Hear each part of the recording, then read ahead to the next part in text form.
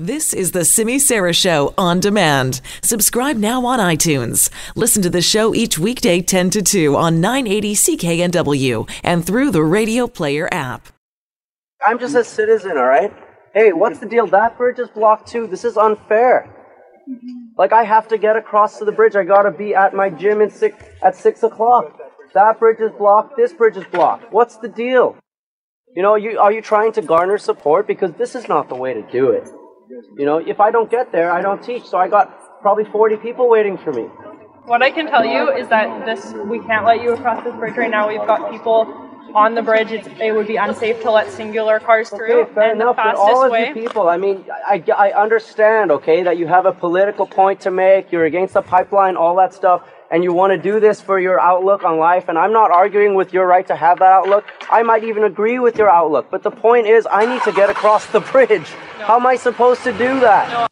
No. Okay, this is Mike Smith in for Simi. That was last night when anti-pipeline protesters blocked a couple of key commuter bridges in Victoria, and that was a Czech News report there of a guy getting stuck behind the blockade, just trying to get to work. It has gotten wilder today. I was broadcasting to you today from the CKNW studio at the BC Legislature, which right now is totally surrounded by protesters. They have locked down just about most of the doors. Every single door around the building is plugged up with protesters, not letting anyone in or out. I just barely managed to get through. A couple of security guards helped me sneak through the crowd there, so I was able to get on the air this morning. I thought at one point I wouldn't be able to host the show this morning because there were so many protesters just blocking every single door, but did manage to get through. Today is the first day of the new session of the BC Legislature.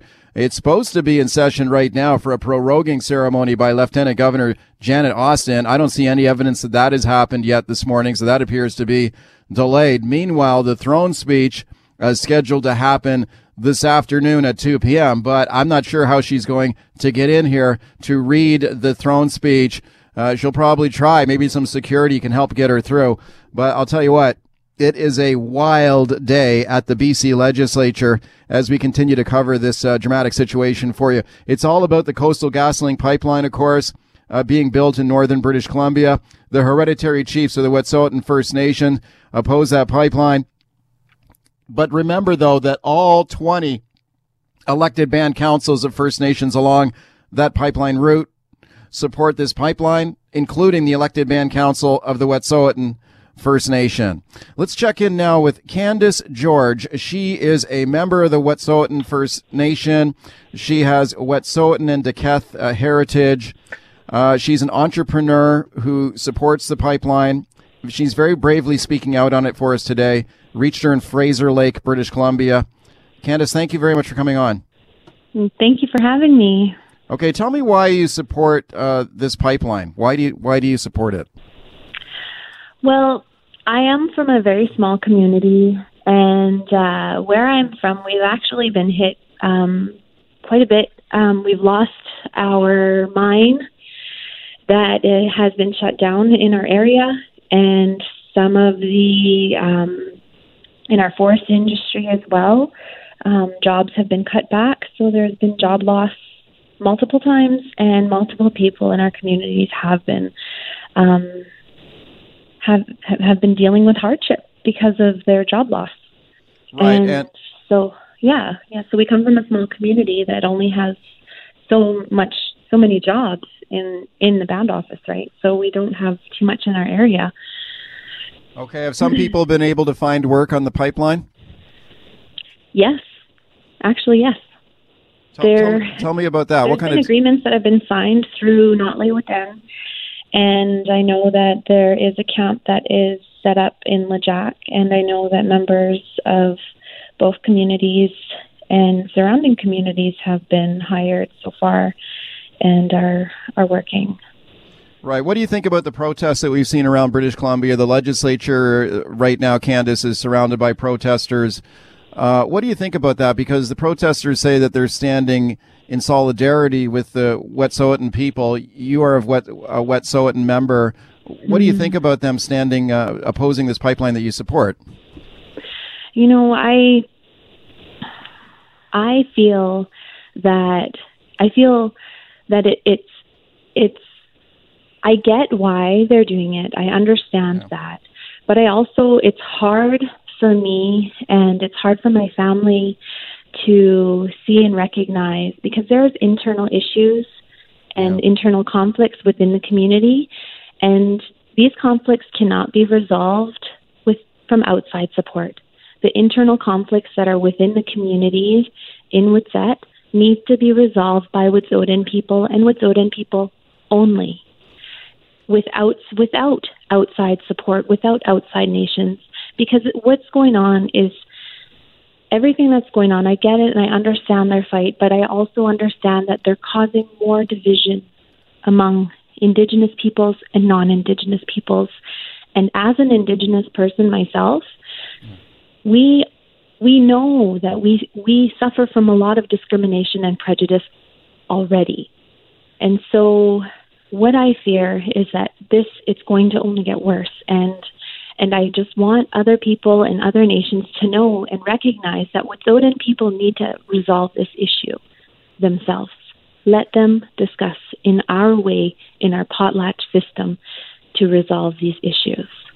Speaking to Candace George, she's a member of the Wet'suwet'en First Nation, and we're talking about the Coastal GasLink pipeline. She supports the project. As you heard her describe there, the community is divided on it. We're seeing the protest blockades that have taken place around British Columbia the last few days, Candace, and I'm speaking to you right now from the BC legislature, which is essentially locked down from protesters outside. Have a listen to this. I want to play you a short clip here of Natalie Knight. I spoke to her yesterday. She's one of the spokespersons for the people who are blockading the port of Vancouver. And Dwayne, the clip I'd like to play is the final one on the rundown there. And here she is, Natalie Knight here.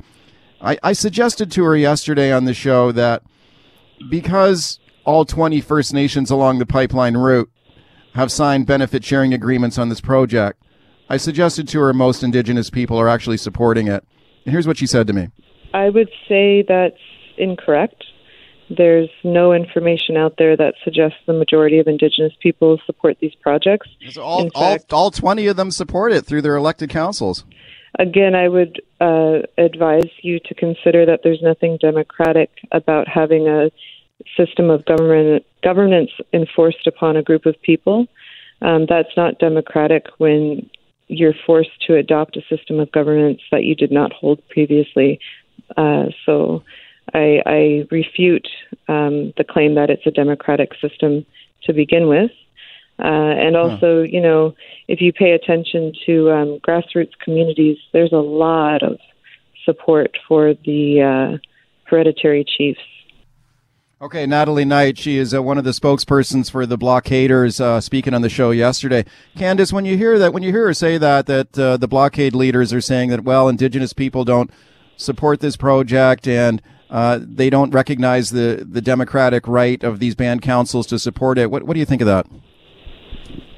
I think that every individual band council has run things differently. There are some band councils that have hereditary chiefs that are elected members of those band councils. And for example, like in our community, we do have elected chiefs who are elected hereditary chiefs who are council members in Stellat'en community. And another thing, I also know that there are 13 hereditary chiefs, 13, and a select 2 to 3 or 4 or 5 chiefs do not speak as a collective for all hereditary chiefs. That's what I know. There are more hereditary chiefs. And speaking to Candace George, she's a Wet'suwet'en member. She supports the Coastal GasLink pipeline. One of the things that I've noticed in this dispute is we're seeing a lot more kind of young, educated, passionate leaders in Indigenous communities standing up in favor of these projects. People like yourself, for example. And what the message that I hear from them, and I'd like to hear it in your own words what you think, is that a lot of these Indigenous leaders are not saying we want to let these companies come in here and run roughshod and do whatever they want in our traditional territory. What we want to be is at the table so that we can be part of the project, tell them what protect the environment, and make sure the project is done in a way that respects our rights and our cultural heritage. Would that be fair to say? That would be fair to say. I was actually a part of some of the environmental studies that took place out on the territory. Yeah. And I know that also that communities all across the board, Coastal GasLink contacted each community and had asked for knowledge holders and people who know the land and territory to join in these studies so they can voice their opinion and share what needs to be protected and what needs to be saved and what medicines are important. It was a part of the environmental studies that they were doing over the last few years. Right.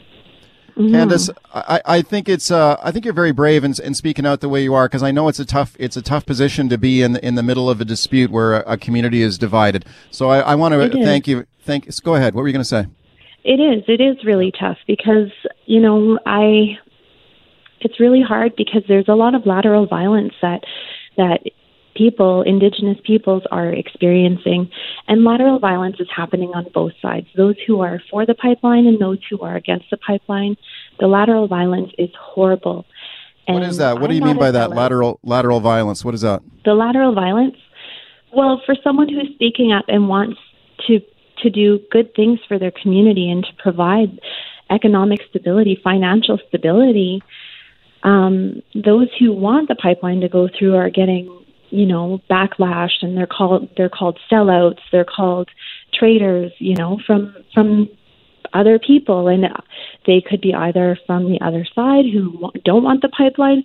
They could be complete outsiders who are called upon to rise up, and these people who don't know the internal issues don't know. So it's tough. It's tough. Candace, thank you for coming on. Yeah, thank you. Okay, you're welcome. That is Candace George. She is a member of the Wet'suwet'en First Nation.